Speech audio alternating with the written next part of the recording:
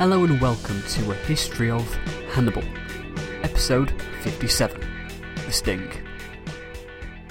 The situation was not looking good for Leontini. Hippocrates had been sent there by Syracuse to protect the town with a garrison of vagabonds, but he instead used the men to attack Roman forces. The Romans were understandably furious, as they had a ceasefire with Syracuse, and told the Syracusans to exile the Carthaginian Hippocrates, along with his brother Epicleides. Epicleides didn't like the atmosphere, and fled to Hippocrates in Leontini, where Hippocrates turned the townsmen against the Syracusans. Rome and Syracuse decided to team up against Leontini, which is where we rejoin the action. Marcellus marched against Leontini with his whole force and tried to surround the town by ordering Appius to attack from the other side. But his men grew impatient, and they launched the assault anyway, and immediately took the town, but Hippocrates and Epicleides slipped away to the town of Herbessus. But, as we just stated, it was not only the Romans attacking the city. The Syracusans too were on the move, and as they advanced, they heard the story that the Romans had taken the town, which was true, and that they had killed every adult they could find, which was not true. The troops had no way of knowing this, and ground to a halt as the leaders tried to work out what to do. News of the slaughter was seemingly confirmed, but this was the beheading of 2,000 deserters, not of the citizens. The army refused to march onwards to Leontini, placing the leadership in an awkward situation. Leaving the army there was bad, but attempting to push on could lead to a mutiny, which would be far worse. In the end, the troops were sent to Megara, while the leadership of the army went to Herbessus, hoping that they would be able to capture that town.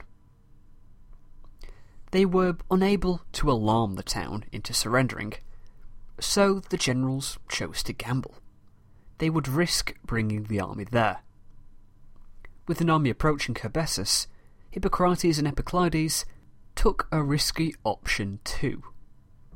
They left the safety of the town to meet with the army. The troops at the head of the march, and so the ones the brothers first met, were 600 Cretans.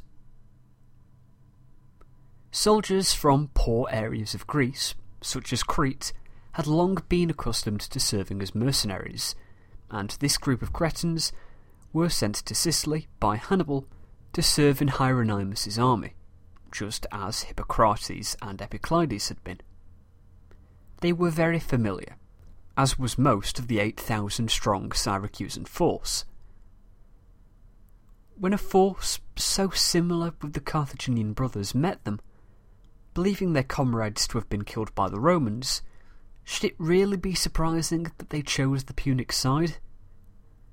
The 600 Cretans promised to stand by Hieronymus and Epicleides. Meanwhile, the Syracusan commanders were rather confused. Just why had the army stopped marching?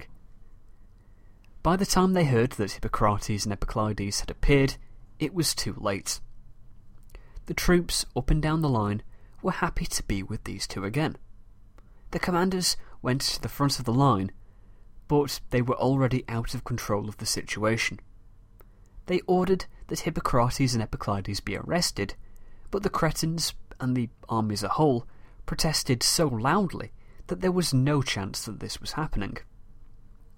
They ordered the troops back to Megara, and sent word to Syracuse of the developing situation, afraid to do much else. Hippocrates was, as ever, keen to take advantage of the situation, and he did just that. He ordered some of the Cretans to guard the roads, and then read a letter to the army, which he had written, but which he claimed the Syracusan commanders had sent to Marcellus. The letter congratulated Marcellus on butchering the citizens of Leontini, and said that Syracuse could not be safe until all foreign troops had been killed. Along with the Cretans, it's reasonably likely that there were a number of mercenaries in this Syracusan force. Now, was your average squaddy capable of understanding such implications? That the Syracusans would soon be wanting to dispose with them? If not, Hippocrates made sure that they understood the gist of the letter clearly. It concluded by telling Marcellus to execute the troops which they were about to station at Megara, i.e. them. I get the feeling that Hippocrates is the brains in this operation, and while Epicleides constantly gets grouped in with his brother, he doesn't seem to contribute that much. All the plans and trickery have been coming from Hippocrates, who evidently had a brilliant mind and a way with words. With all the confidence tricks he's been able to pull so far, I get the feeling that if he had been born into the world of the Great Depression, he would have made a marvellous grifter, right up there with Paul Newman and Robert Redford. So, just how did the troops react to being told that their general was asking the Romans to kill them? Quite violently is the answer. There was uproar as the commanders fled back to Syracuse. The foreign troops turned against the Syracusan troops, with Hippocrates and Epicleides just managing to maintain control of the situation. They had to play a delicate balancing act of keeping the troops under their command as hostages, while at the same time keeping their own goodwill. But they were skillful enough to pull it off. They sent a soldier to Syracuse to vouch for the lies which had been spread about the Roman actions at Leontini, whipping the crowd into a frenzy. The man was taken into the council chambers, where he had an effect upon the government, who felt betrayed by the brutish Romans. They could not be trusted, and the gates were closed, and the city was guarded. The Romans would not sack Syracuse. While the Romans were now seen as a great danger, to many the immediate danger was Hippocrates and Epicleides, who were now very close to the city. Messages were sent to the families of the soldiers, saying that they should be let into the city to protect it from the Romans, and the gates were opened. The magistrates could do nothing. They ordered that the gates be shut, but they were simply ignored. They fell back along with the army commanders, but the excited mob and returning army followed, broke through their defences and killed them all, except for a few who managed to escape. The violence could have continued, but stopped because of nightfall. The next day prisoners were released, slaves were granted freedom, and Hippocrates and Epicleides were elected generals. I've said before that Livy was an aristocrat. He supported Augustus and didn't like the power of the people. This worldview definitely aids the drama of his account. He already has a skill with words, and his strong feelings about what is going on definitely make you feel the terror and excitement of what was happening, to a level which only resides in the nightmares of men like Livy. Not that I'm defending the mob by any means. I'm just saying, as always, be aware of how the author's worldview is affecting what you read, or, in our case, what you hear. Livy ends this passage, which you can find in Book 24, Chapter 32, by saying, Syracusaque cum vere tempus libertas ad felicet, in antiquam servitutem recidorant. The Syracuse, having enjoyed for a brief hour the light of liberty, fell back into her former servitude. While all this regime change was happening in Syracuse, just what did the Romans make of it? They had been allies with Syracuse, the alliance was cancelled, and they were going to war. Then that was cancelled, and there was a peace treaty. Then they were attacked Then they were told the attack wasn't from Syracuse really, so they agreed to ally with Syracuse to take down Leontini, Hippocrates and Epicleides. Then they did all the work and took the city, only to be informed that there had been a revolution at Syracuse and Hippocrates and Epicleides had been elected generals. I'm quite sure that the Romans were not pleased. They immediately moved from Leontini to Syracuse and set up their base a mile from the city. A delegation was sent, but Hippocrates and Epicleides prevented them from entering the city. The Roman envoy said he wasn't bringing war. The Romans wanted peace with Syracuse. They were there for those who had killed their allies, and if those were surrendered, there didn't need to be any bloodshed. Though, if these terms were not met, they would be forced to attack those who got in their way. Epicleides replied to the Romans, asking if these comments were meant for him and his brother, though he doubted he were. Perhaps they were best off returning when those who they were really addressing controlled the city. He then reminded them that Syracuse was a far tougher city to take than Leontini, and with that he left. And with that, the siege of Syracuse had begun. This is a very convenient point to end the episode, but I would like to cover one more thing. We have a very important character, not just in the Punic Wars, but in world history, to introduce. You see, the Romans believed that Syracuse would be quite an easy city to take, overconfident following their simple capture of Leontini during their first attempt. But one man more than any would make the siege of Syracuse a far more daunting prospect: Archimedes. Archimedes was born in Syracuse in 287 BC, and would become one of the greatest mathematicians of all time. When I was a kid, I read a book called Dead Famous, Albert Einstein and His Inflatable Universe. You may find it strange that a young, budding historian spent his spare time learning Einstein's theory of general relativity, but hey, I was a strange child. What is the point of this digression? Well, the book started with an image that has stuck with me over the years. It was an Olympic medal podium, Einstein standing on the top, Isaac Newton in second, with Archimedes in third. This is of course overly simplistic. Scholarship builds on scholarship. Einstein couldn't have been Einstein without the great minds which came before him. Human beings have not become smarter as time goes onwards. There is just more accumulated knowledge. But, regardless, were I to say that Archimedes was one of the greatest minds to walk the face of the earth, I doubt many would disagree with me.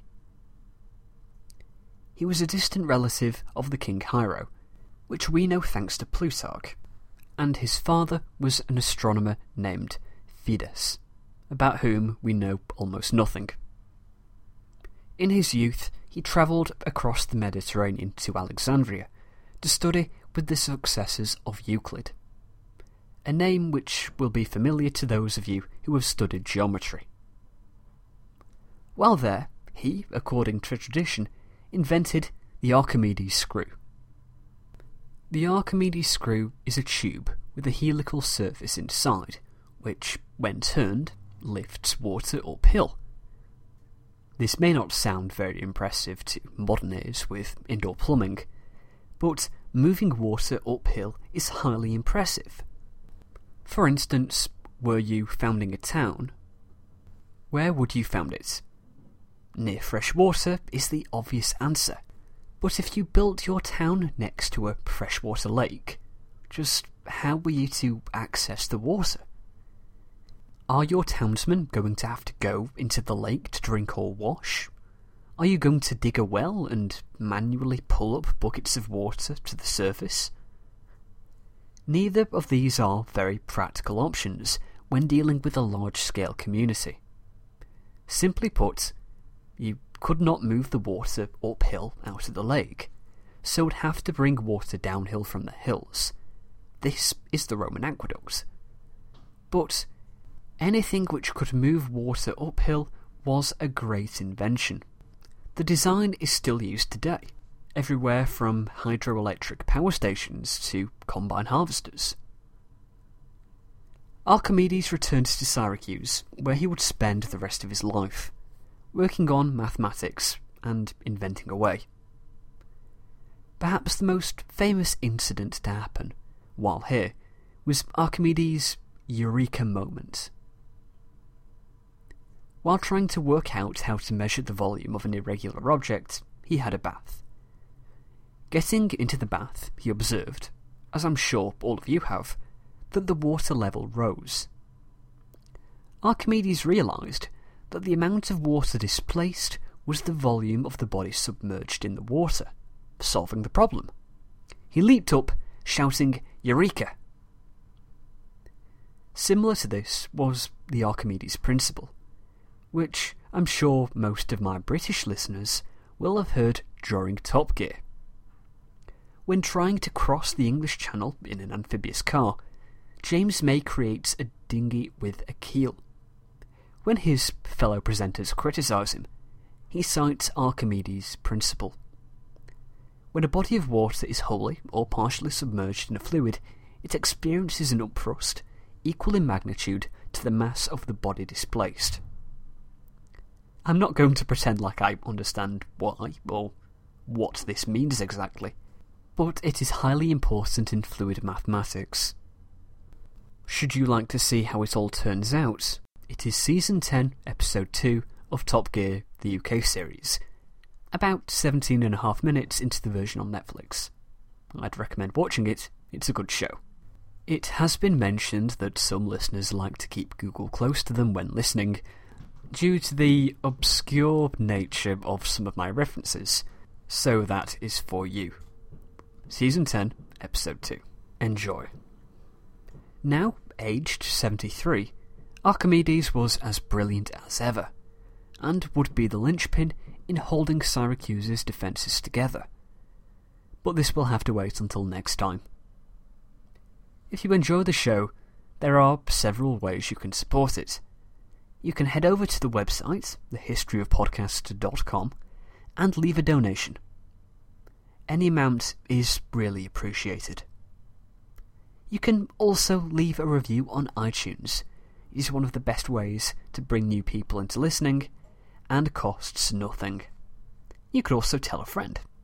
If everyone listening tells one friend to download the shows, heck, the show will have doubled its listenership overnight. And something I've created, but I don't think I've mentioned on the show, is that I'm on Vine. You can find me at The History of Pod, just like on Twitter. I've made a studio tour and a Halloween spooktacular, should you want to watch. If you are not a Vine sort of person, then you can just find these videos on YouTube, youtube.com/The History of Podcast. But enough of the plugs. I'll see you in 2 weeks when we continue the story of Syracuse.